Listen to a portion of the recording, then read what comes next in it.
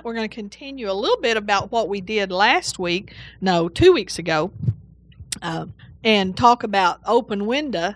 I know 2 weeks ago I shared about the supernatural sign that we saw in the sky, Pastor and I, and we talked about first of all having an open gate, and the Lord told us, me and Pastor, to open the gate here at River Church, and and then we saw that cloud in the sky that was a supernatural. I will tell you, it was the twisted cloud. It was that one that we saw. That was in the evening. We didn't see the morning ones that came later. I'm in the house in the morning. I was awake, but because I was up here lately. I'm up before it gets daylight because it's getting dark. It's so dark so late. So anyway, so we saw this column. It was like this swirling cloud, and Pastor immediately said it was a sign, and then I said, we got to take a picture, and then we tried to do that, and that was kind of tough, but anyway, we weren't that good at it, but you got to understand, there was traffic, there was all sorts of stuff, and so, but I went home that night and read in a book I'm reading about miracles and healings and a lot of things that were happening miraculously during the healing revival that began in 1947 and went through about 1958. And when I was reading about this one particular minister, that is exactly how the angel would appear in his meeting, was that column or that pillar of fire and the whirlwind looking cloud. And so I'm like, wow, that's really good. And plus this had a wing sticking out to one side, one wing sticking out, so and the wing shows up real good in the picture.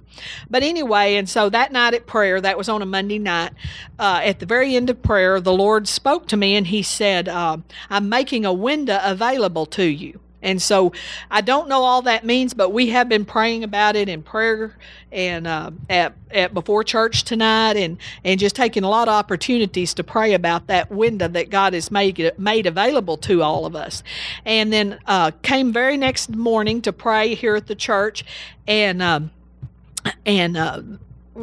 person I was praying with said, I asked her if she knew of anything we were supposed to pray about before we got started, and she said, well, I just keep hearing open season. And so I'm like, okay, I'm getting the picture, God. Open gate, open window, open season. And in the mouth of 2 or 3 witnesses, something's happening. And so excited about that, very excited. And so and then we had Monday night, they showed us pictures of other cloud signs in the sky. One of them looked really like a portal, very much so like a portal. I thought the other two, there were 3 pictures. You can go to ABC 3340 on, I think you can find them. James Spann, yeah. You can go and look at them. Somebody that could take bigger, better pictures than, and they were in Tuscaloosa. These were not over in Birmingham. These were Tuscaloosa clouds. And the last 2 to me looked like an angel going up through it. It kind of looked like something was whooshing up through it. And so I've been, and I know you can't build a doctrine on that, but it's just confirmation. The Bible says there'll be signs in the heavens. And so we're not trying to build doctrine on it. We're just saying, hallelujah, God is showing up and confirming that he's showing up. And he's been really showing up. I tell you what, Pastor and I are saying it all the time. Surprise us with your goodness, and it took a while. We said it and said it and said it, but then when it kicked in, it was like we have had a lot of God surprising us with his goodness, and some of it can be just little things, but it's just amazing blessings that God has been showing up with. And sometimes it's people showing up, like Sunday we got surprised with his goodness by Ronald Cease showing up, and he was a blessing to all of us. So tonight I want to kind of start at the beginning, and I'm going to tell you some things, and then we're going to do something else. But I'm going to start at the very beginning, and I'm going to start that my great-grandmother was Pentecostal. Her name was Susan Campbell Newcomb, and she died, and she was 90-something years old when I was in the 5th grade. But I remember her so well. I mean, I can see her hands. I know exactly how her hands feel, how they look. I mean, I was very but she kept me when I was little. She attended the Assembly of God church. She spoke in tongues. She was Pentecostal all the way, except that she read the Baptist Standard. I don't know why, but she got the Baptist. I think her kids were trying to convert her, so they signed her up to the Baptist Standard because all her kids were Baptist. So anyway, and then my grandmother, Grandmother Newcomb was grand-grand's mother. For those of you in the room, some of you in the room know grand-grand, and that was my grandfather. And so, but my grandmother would have been her daughter-in-law. And my grandmother got filled with the Spirit all by herself, out on her ranch in Hawley, Texas, in approximately 1967 or 68. I don't know why I didn't think to ask her before she left us in 1996. But she was in the charismatic movement, and she is responsible for Pastor and I getting baptized in the Holy Ghost. We thought she was crazy. Grand thought she was crazy, and she gave us books, and we did not read them. We set them on the shelf. We knew she watched PTL, and so when I was pregnant with Colin, I quit work after a few months, and I started watching PTL back when it was right, when it was everything was okay about PTL, and got my first introduction to. And so she's responsible. Actually, where we got filled with the Spirit was on New Year's Day. She had invited some people to come in for New Year's Day, to come in and testify and play their guitars and sing scripture songs and they were former Baptists who had gotten baptized in the Holy Ghost. And under them, we got baptized in the Holy Ghost January 1st, 1980. And then we cut our teeth on Brother Hagin, Brother Copeland, John Osteen, Marilyn Hickey, the Faith Hall of Fame, we call it. Hallelujah. Went to camp meeting in 1982, the summer of 82, and the Faith Hall of Fame was there. Every big faith minister was at camp meeting that summer. And so we were cutting our teeth on these men of faith and women of faith. And we began pastoring in October. Tonight is the anniversary. Last Wednesday of October. I know the Lord had to remind me of that today. But the last Wednesday of October, 1982, we started on a Wednesday night pastoring the church. Pastor showed up in his boots and and a Western coat and hallelujah and preached his first sermon to the church. We had a Bible study for approximately 22 months or something before that in our home. So I guess technically we started into the ministry in one sense in January of 1980, but we didn't have any studying as far as seminary or anything like that. We just knew what we'd heard on tape. That's all or read a book or heard it on a cassette tape. Really a cassette tape. I'm always calling them, but it was a real cassette tape. But I always loved the move of the Spirit. And in our church, though, in Seminole, we had a greater emphasis. I would say that 95% or 90% of the emphasis was just on the Word of God. And that was during the teaching movement that was being poured out. And so, but in 1994, were y'all there in 94? You were? Okay, well, Patrick Norris came first, and then Ann and Kevin Durant, and I remember sitting in our backyard in Seminole, out on lawn chairs. You could sit there without even spraying on bug spray. Hallelujah, just hallelujah, no chiggers or nothing. And so we were sitting out there, and this new move had started in the body of Christ where people were laughing and dancing, and they tried to tell us about it and expose, and we got, and people were just getting filled up on the Spirit. And they knew about it, but they had not yet really been able to know how to get that flow into their meetings. So even though they preached at our church, we never really got that flow. But one thing we did, they left us hungry for more. And it's like, man, God's doing something. We got to figure out what it is and find out what it is. But really it was kind of winding down. when we moved to Birmingham, we kind of got in on the tail end of it. In 1995, God began to talk to us about moving. And in February of 96, we moved to Birmingham. And a week and a half later, less than 2 weeks later, Brother Hagin came for his big Holy Ghost meeting there, the first one that he had there. And it was 2 weeks long. And it was really that move of the laughter, the running, the dancing.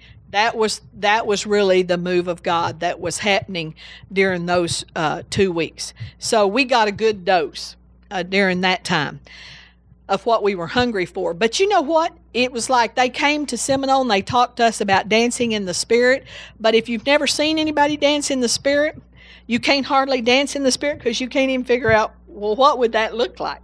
And all we had ever seen is where people, the charismatics did a different kind of dance. I can't even do it, but yeah, I wish, I mean, for those of you who never weren't in the charismatic movement, I wish you could see it. Yeah, we called it that, but, you know, it had a different look to it. And so we just didn't know how to, you know, and we, you know, well, how do you laugh, you know? And so anyway, we just didn't know.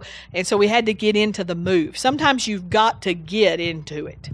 And so in 1997 of January, the plan to start this church began with a lunch meeting with Pastor Webb to start Word of Life Church in Tuscaloosa. And so that all started then, and then we started in February, I believe the 8th of February of 1997. We still were living in Birmingham at that time. But here's my point. I said all that to get to here, okay? The first planning meeting that we had with two couples to plan for this church, two couples that had been going to Birmingham to church and were in the Bible study that was already formed over here. We met with those two couples, and I remember I told them, I can't remember what Pastor said to them. I mean, he talked the most and did most of the talking, but I remember telling them two things, and they still hold true today, even though we'll talk about some of the changes that have transpired. Number one, I said, we want a church that flows with the Holy Ghost, and we're just not interested in being the pastors over here if we can't have a church that flows with the Holy Ghost. Not just a teaching the Word church, because we had come out of that, where the church was mostly just teaching the Word, and it was good, and the people grew and were changed and prospered. But, but I wanted more. I wanted a Holy Ghost moved church. I have those Holy Ghost genes down in me from Grandmother Newcomb. It's in my DNA. It's in my heritage. I have to have the move of God, or I'm just not happy. Hallelujah. I've been Baptist.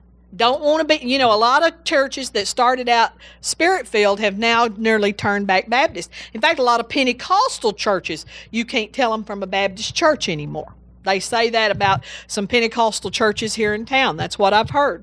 That it's like you can go to them and you don't even know they're filled with the Spirit. There's no obvious show that they are. Even though I guess if you talked to them and said, you know, well, yeah, I spoke in tongues back in the 60s or something. Well, you know, that was not what we wanted. We wanted something, we wanted it fresh. Hallelujah. And the move of God. And then the second thing I told them is, if you don't like women preachers, you might as well know right now, and you know, that I'm called to teach, and my husband's in agreement with it, and this will be a church with women teachers and preachers. Hallelujah. So that's what my two things were to them. Well, now fast forward, a lot of water under the bridge, and we won't cover all that tonight. But in 1999, we went to Brother Copeland's ministers meeting that he always has every January in Fort Worth at Eagle Mountain Church. And in his bookstore, I bought Glory, the book called Glory by Ruth Ward Heflin. And I tell you what, I was so hungry for the move of God that when I read that book, it was like delicious. It was delicious. I was like, oh my word, there has never been a book like this. You know, that's how you feel when you've came into where God wants you to be. You know, the Bible says, oh, taste and see that the Lord is good. And that's what it was like. It was just like eating a candy bar, only 1,000 times better.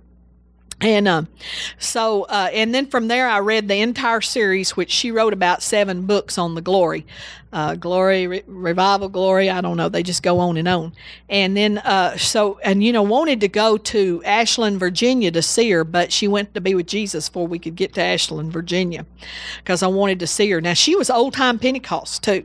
I mean, she had the bun and the no makeup and the everything. But boy, I tell you what, she knew the Holy Ghost. And that's what I wanted to do, is know the Holy Ghost. Hallelujah.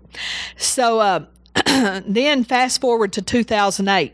In 2008, I'm guessing about this. I'm saying this is approximately the time that the Lord began to say to us, I want you to host a move of God in Alabama.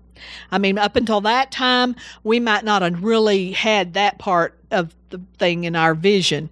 And we began to speak it and pray it. And about that time, I read my first Bill Johnson book, When Heaven Invades Earth. And it was one of those, too, where it's like, oh, man, this is good. I don't think it tasted near as good as the Glory book because that Glory book was like, it'd be like your first drink of water when you've been in a desert or something. But so I'm a little more saturated, but it was really good, and so got my attention. Then in 2012, I felt led to take a healing course by Randy Clark in his ministry called Global Awakening. In late 2012, that was just last year, Pastor said I was going to take the second healing course. He has the healing course is 4 parts. And then you can take deliverance, and it's 4 parts. And then you can take inner healing, and it's 4 parts. And before you get through, you've got a college education in healing, deliverance, and inner healing. And you've spent $5,000 too. I don't know. It's not that much, but hallelujah. No, not near that much. But anyway, all those courses do add up. Then in the end of 2012, Pastor began to say that he was feeling compelled to take the leadership development course from Bill Johnson and at Global Legacy. And so I was still going to take my healing course, but as he signed up for that, they said, oh, well, your spouse can go free. And I'm like, okay, well, I'll just go free and do that too. So that has put us into this revival culture that we have spent the entire last year developing in this church. And that's what Fire Starters is all about. And you know that, and you know a lot about the revival cultures of spiritual fathers and honor and all those things. And so one of the things that a lot of people don't know is that if you want miracles, then the atmosphere has to be right.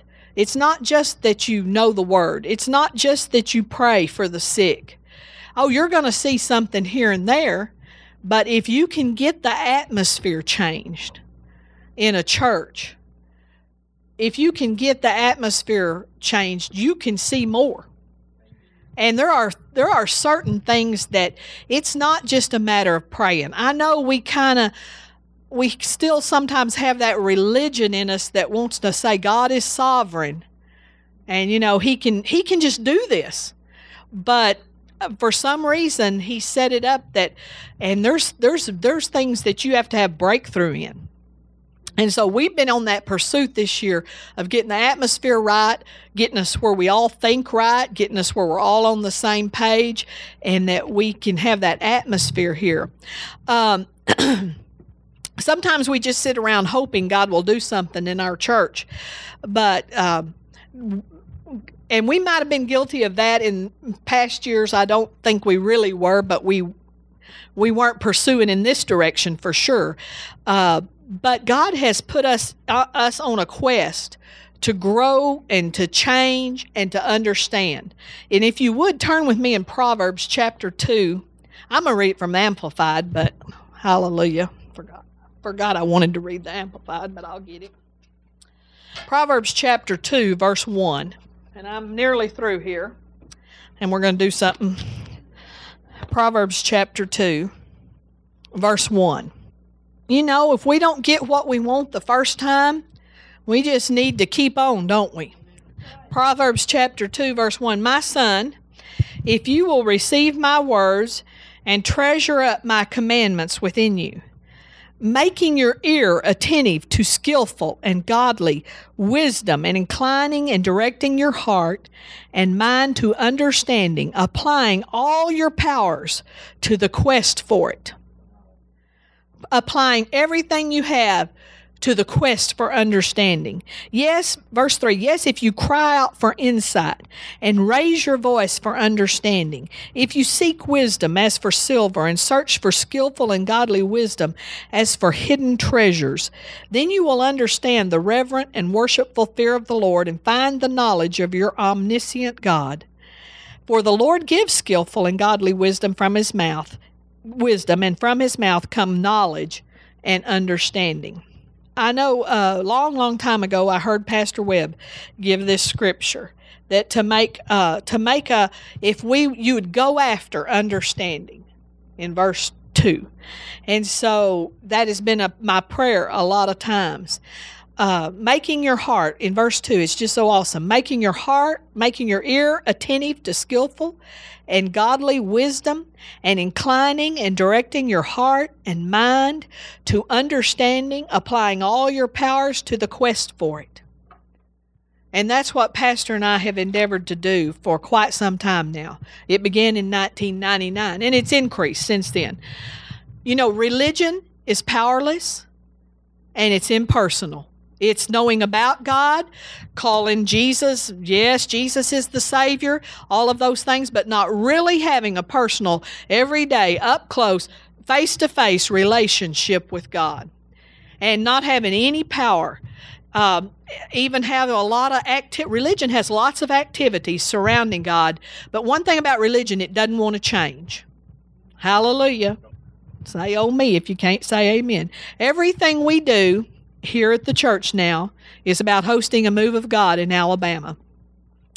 We know because Wynn Goss came in 2011 and he said this, and I don't think this is the exact quote. We know we will have to give up everything we have ever had to gain everything our heart has ever wanted. But our hearts, Pastor, and our hearts want that move of God. We want the healings and the miracles. And I tell you what, there was a time in my life when I was in this faith movement, and even as pastor, and I don't know when it changed. I don't know when God changed my heart. But I was looking for God to do something for me. I was looking for Him to prosper me, but God changed me somewhere along the road. And now I want to do something for God. And I don't know when I changed. But one morning I woke up and I said, and he showed me, because I didn't even know my heart had been, I want you to do something for me. But He said, I changed you. So we are in total pursuit of this. And we are willing to give up everything we've ever had to gain everything we've ever wanted. And I guess our question tonight might be, are you willing? So we gave up our building in Coker, Alabama. And we changed the name of the church to reflect the new thing God is doing. And in the process, I guess we gave up some people too. We know we have been at great risk in this church, in great peril, and we've suffered much loss. Pastor and I have suffered much loss. In fact, we've lost it all in order to make this thing happen and make it go. We don't have one drop of equity in our house. We don't, and I don't know why I'm telling you that, but I'm just trying to tell you, you're not going to talk us out of this. You're not going to stubborn us out of it. You're not going to leave and make us quit. And not that I think anybody wants to, but it ought to be said. Let come hell or high water. And I think we've already had the hell. We just hadn't had the high water yet. Hallelujah. We've given literally everything we have. There's not, if we give anything else, God has to give it to us to give it. We've sold, we've cleaned out, And we could clean out a little further. I will say that. We've stretched beyond what we thought we could stretch. We've been misunderstood. We've been criticized. We've been stonewalled. And we've been opposed. And don't think we hadn't known it. We've been in peril. We've been in sleepless nights, as Paul said. But, none of it, all of it's going to be worth it in the end. Every bit of it's going to be worth it in the end. And you just don't outgive God. So it's just timing. Hallelujah. We know, Pastor and I, we cannot bear to live without the move of God. And I will say this, there's been a lot of people before us that have paid much, much, much bigger prices than we have. Much bigger. And if you want to read about some of them, you can go read some church history.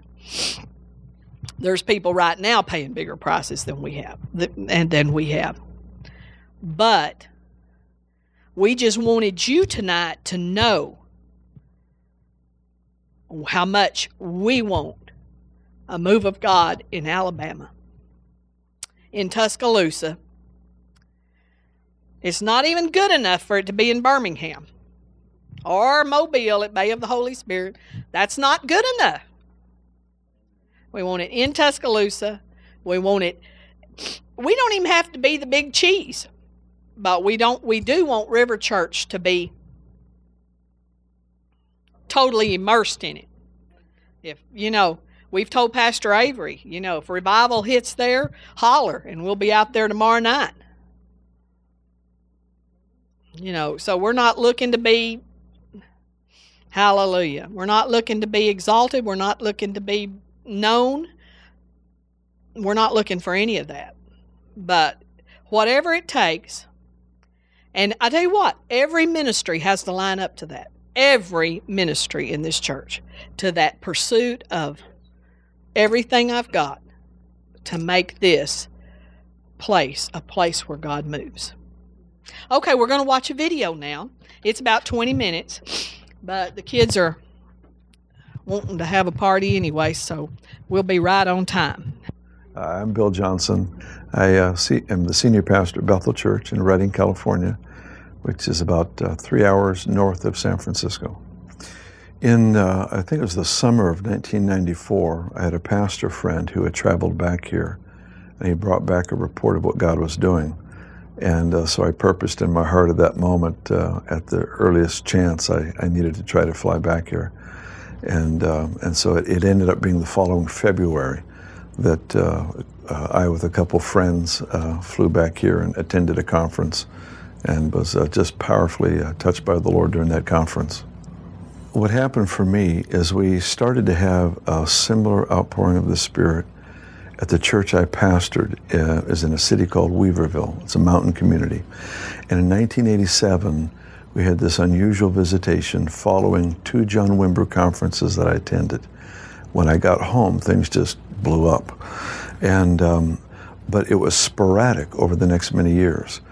And so when I heard about what was happening in Toronto, I asked the Lord, I said, God, if you'll touch me again, I'll never change the subject. Because I realized that what I did is I took the move of God and I added it to what we were already doing, instead of making it the heart and soul of who we were. And so I made that promise to the Lord. And so when I came to Toronto, the Lord really impacted me. I received prayer every chance I got. I think I was prayed for 5 times the first night. I just get in every line I could and received a tremendous sense of presence and peace. But I had no dramatic encounters. That was a number of months later. But I knew that I had just seen what I was going to give the rest of my life to. But when I went home, I began at that moment to never change the subject again, but to make the outpouring of the Spirit, that which God was doing in the earth, the only thing I lived for. But it was all ignited here. It was all that fire, of passion. I didn't come as a burnt out pastor. I heard the testimonies, the stories of so many that came that were just at wit's end. And I wasn't at that place. We were in a really good place. But I did come hungry because I knew there was so much more. When I walked into the room, I realized, this is it. This is it. So I gave the rest of my life to this. And so that is really where the Lord rekindled what He deposited in us earlier in 1987, and then just took it to a whole nother level. Every week, from that February date in 1995, every week since then, no exceptions, that's all we do. Is we don't just pursue manifestations, those kinds of things. We just are interested in the presence of the Lord, learning to host that presence, learning to take risk, learning to see what Jesus experienced and modeled, have that demonstrated in the church. And we've been on a real journey of learning how to host that presence, how to give ourselves to Him more completely, and give Him room to do whatever He wants to do. And it's becoming a real lifestyle for us now after these 12, 13 years. It's really changed how we do life. And the cool thing for us is that we've seen now, with this outpouring of the Spirit, there's a culture that is forming that is it's what we refer to as a revival culture. Because the heart of God is for a culture to be formed in an outpouring of the Spirit, because then that culture actually helps to sustain a movement. If you look at various cults around the world, they exist because they succeeded in developing a culture around their beliefs. And the culture is where the church has failed sometimes, because what we experience in the church doesn't dramatically change how we do life outside of the four walls of the church. So we're experiencing a transformation where there's an infiltration into our city, which bringing transformation change to a whole city.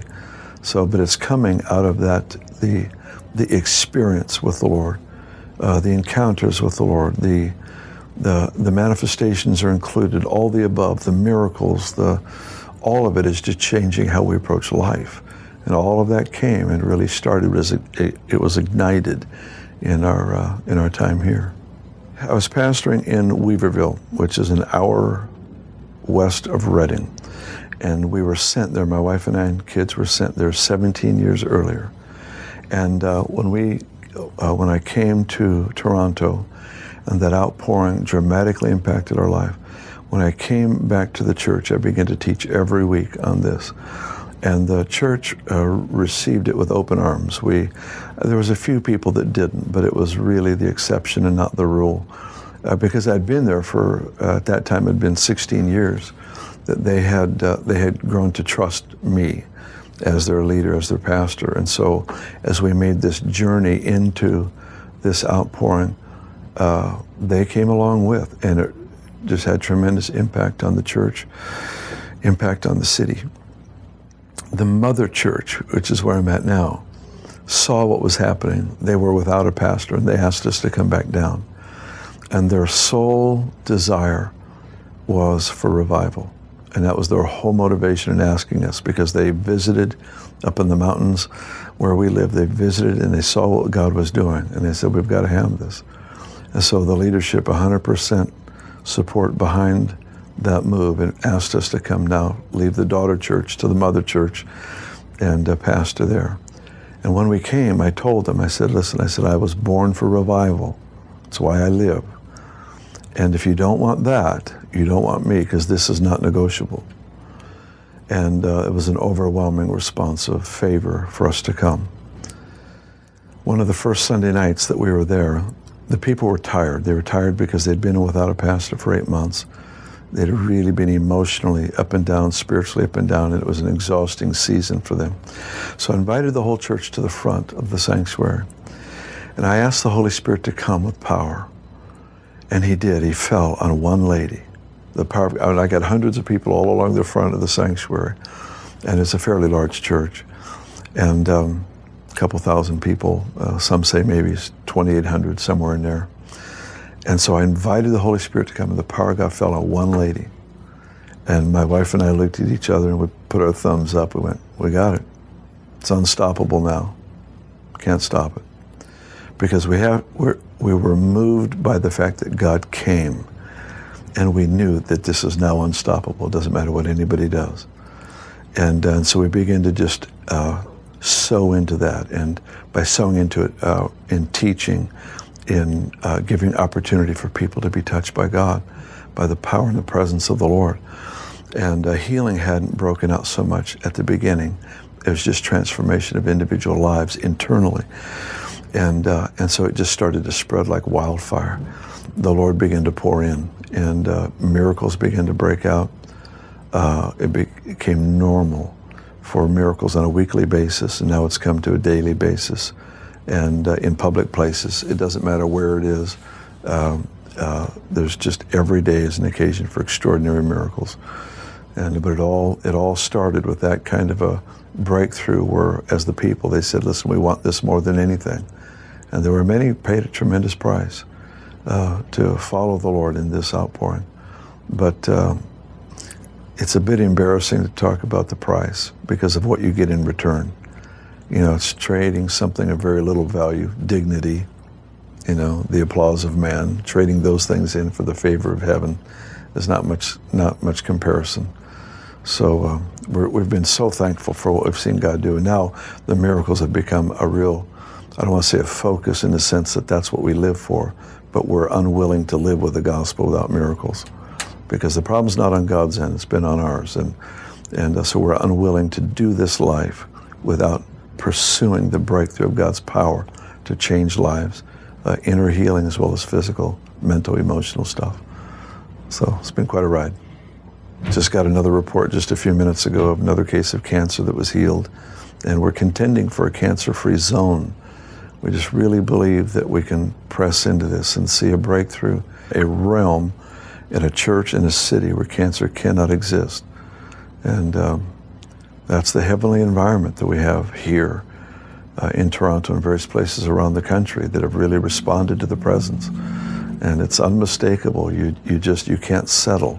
And that's what we've done, is we've said we're not going to settle for routine. There has to be a demonstration that this resurrected Christ lives in us, that this resurrected Christ who has been imparted to the church, it must confront the realm of impossibility. So that's how we live. It's a really big deal for us to confront stuff that people have said is impossible. I believe that God is looking for groups of people, for congregations, for individuals, for families that are willing to give themselves to host the presence of the Lord. It's not miracles so I can put a notch in my Bible. It's not even the amount of souls that can be saved so I can impress people with the stories.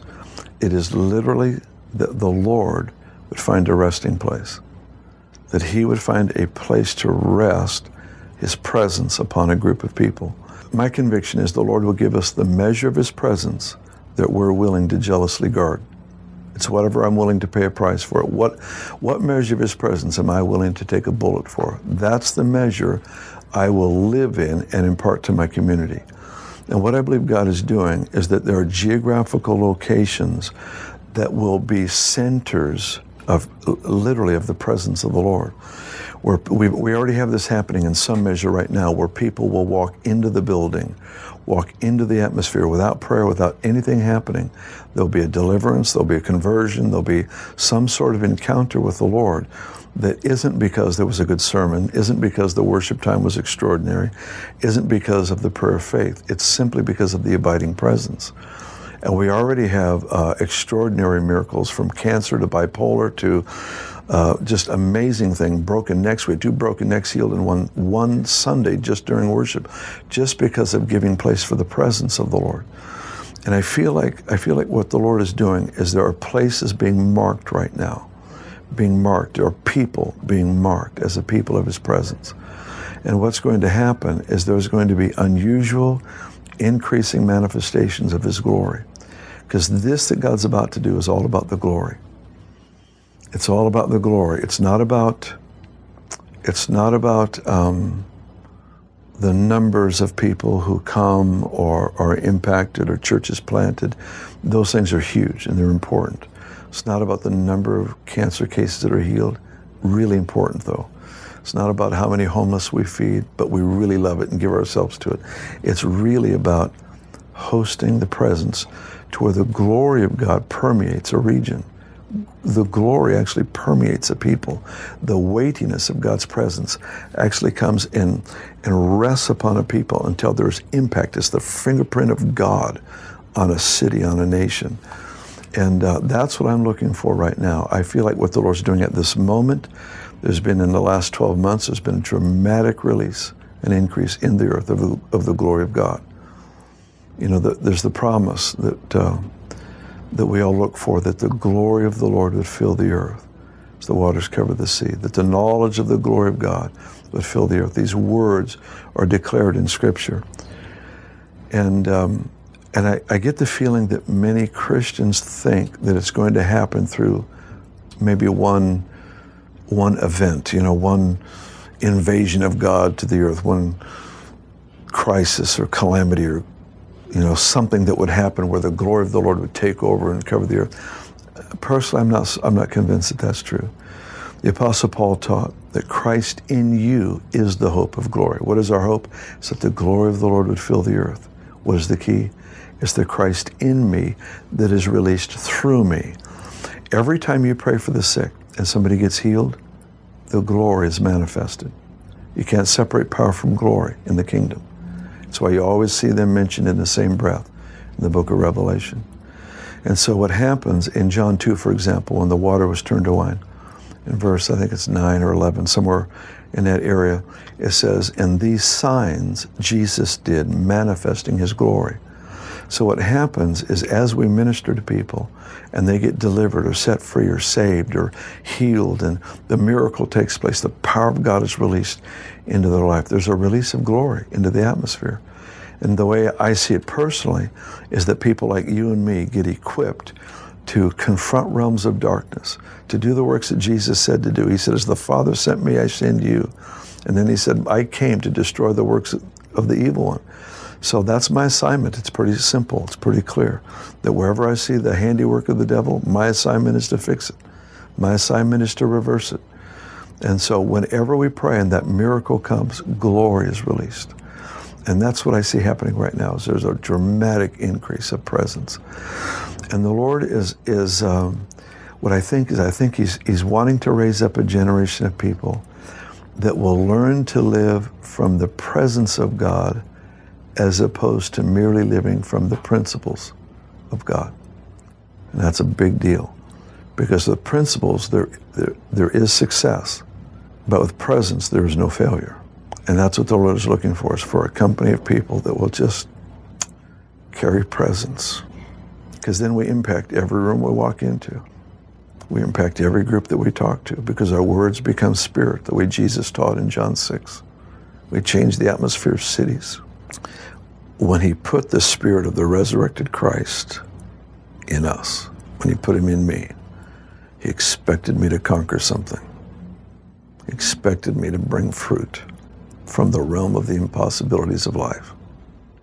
Because that's what demonstrates the resurrection power, is resurrection. From death to life, something was changed. I can no longer be satisfied with things that are humanly possible. We do them. We feed the poor, we collect the money for missions, we build the buildings, we do all the stuff that's humanly possible, but they are not the high point of our celebration.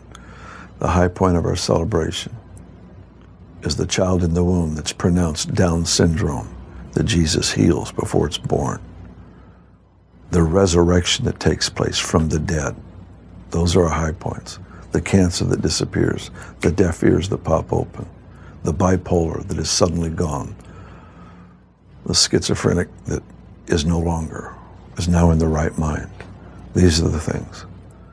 And this that we carry, that I carry, that we carry, I'm in debt. I owe God fruit.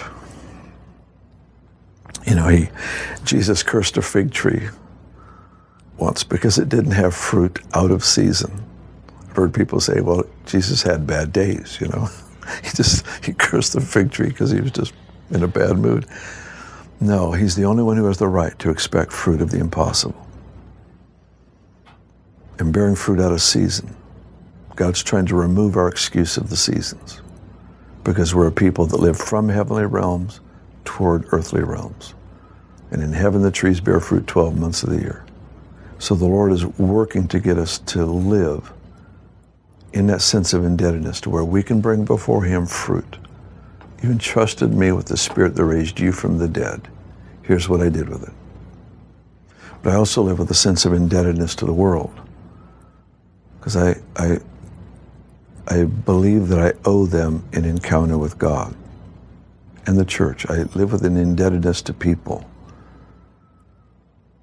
I owe them an encounter with God in the most certain way to be used by God to bring others into a divine encounter is to be full of the Spirit.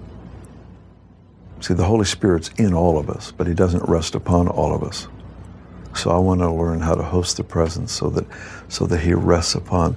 It says of Jesus, says the Holy Spirit came upon him in the form of a dove and remained. So how do you walk around a room if you got a dove on your shoulder and you don't want him to leave? You walk around with every step is with the dove in mind. Every move you make is with him in mind, because you don't want, in the natural, you wouldn't want that dove to fly away. The strength of that verse was, the Spirit of God came in the form of a dove and remained.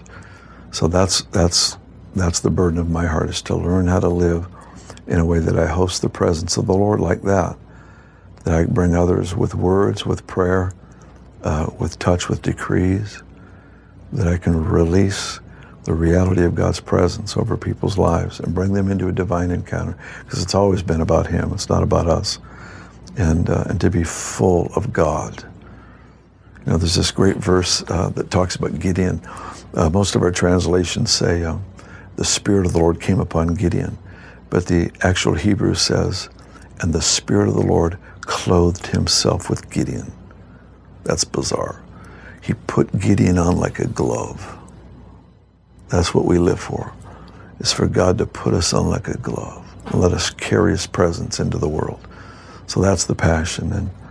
And that honestly is, in the 14 years that I've been coming here, I came a year after it broke out.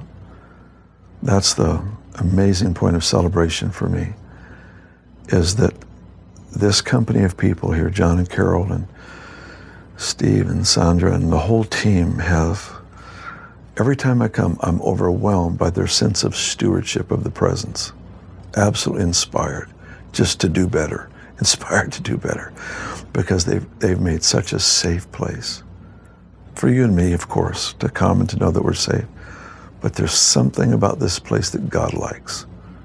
He just loves to rest here. I just walk into the room and I just go, my, look at the glory that just increases from year to year. It's just amazing to me. You can just walk into the room and sense the Almighty God is present. That means anything is possible.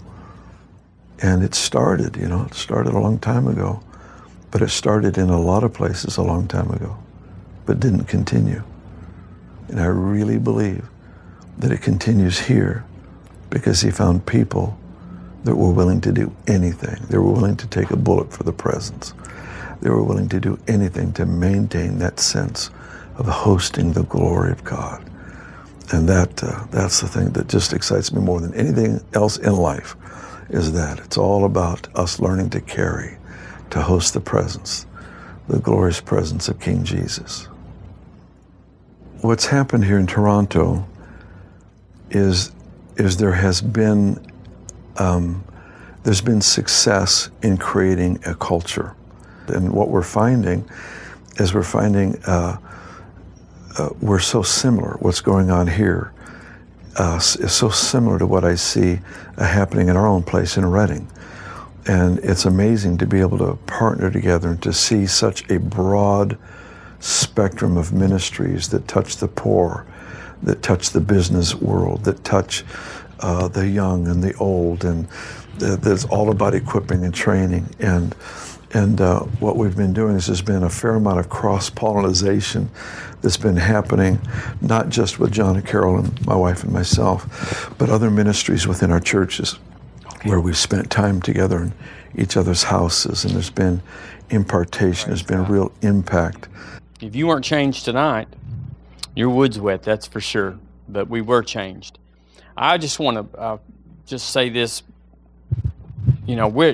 Church is not supposed to be so serious, but when things aren't like they should be, it has to be serious. When you're raising your kids and they're going the wrong way, you got to have a serious day in order to make everything else good. And what we're seeing here is, just to get everybody on the same page, your personal struggles, with your money, with your job, or with whatever, you may think that that's the issue. You may think, well, it's prayer, or it's the pastor, or it's this building. But really, it's just the fight against the presence that God has ordained and desired to be in this place of Tuscaloosa that's like Weaverville, that's like Reading, that's like Toronto. We don't know why He's chosen Tuscaloosa, but He's moved us here and positioned us here because that's what He wanted. And the struggles we've gone through, we've always known the fight was for His will to be done, not financial, and not your kids doing this and your job doing that, and it's not that. It may seem like that's that, but when you get that fixed, it'll break out another place until we decide that we're going to pay the price and pay the price for His kingdom to come, for His will to be done on earth as it is in heaven. And the 12 spies, 10 of them didn't make the turn. They just thought about other things. They thought about the giants, they thought about the walled cities, and they thought it was about that. And it was never about that. It was about the kingdom. It was about God's plan. And when they would go and get God's plan, despite all that, then everything would be fixed. And until you get to where God's plan is manifest and paramount, nothing ever gets fixed. You live your whole life saying, I just fought all my life. I fought cancer, I fought the layoff, I fought my kids, and you never get it fixed. And how we fix it is just to sell out and say, yes, Lord. I don't know why He's chosen y'all. I don't know why He's chosen us, but I know He has. And the day that you say, Lord, I'm chosen, it's a good day, it's a better day. And the next better day is when you say, I am going to man up, so to speak. I'm going to yield and go with that, whatever the cost. And Debbie and I have not always paid the cost as far as, we've had distractions. We've had things that we got off in the sense of hot pursuit and got on to other things. But we always came back. And our heart was always to be on. We just didn't see it. Sometimes you don't see it like it is. So we've started some things and all that sort of stuff, but I'm telling you, we know now. And I'm inviting y'all, not for me, I'm just inviting you to let the Holy Spirit talk to you and sell out. We've got the plan here. I'm reminded of Esther, when Mordecai went to Esther and said, girl, you got to go in and talk to the king, and or our people are going to perish. And she said, man, if he doesn't invite me and if he doesn't do the do, I'm over. And Mordecai said, if you don't do it, another one will be raised up to deliver the people, but you won't be in on it. And that's the thing, is God's going to have His way, but you and I have first chance to be used of God. We get to be the 2 spies that said, hey, amen? We can do this. And that was the whole problem with the 10 spies. They said, we can't do this, when it never was about that. It was about letting God do it. It was never about them saying the giants are ours and the cities are ours. It was always about saying, God, what do you want to do? And He did it at Jericho. He showed what He could do. So, I'm not inviting you to do anything. We have personally, like she said, you don't know how it is, but I can tell you how it is. We've personally put every single thing we have on the line to make this happen. However it goes, when the end of it's there, the Lord's going to say to us, you didn't always get it right, but your heart was always to give it all. And so we're counting on Him raising up somebody to help us push it through for His glory. I want to be that place. You know, I don't, that's why we don't care about the steeple. We don't care about the building. We want that, but I mean, it's like the presence is everything. And the other will follow. The other will follow. If it should or could, it will. He likes nice stuff too. You know, it's not like he's barrio-minded. He likes nice stuff, but we got to get it straight. So we're asking you, can't do it on Sunday much because, you know, we have everybody here, but we're asking you as a church, because you're already here, to get in with us this month and help us financially. I don't know if that's the right word to say. We're just saying deliverance will come. You might as well have a seed in that deliverance. So we're going to receive our midweek tithes and offerings tonight. If you're giving, you'll need an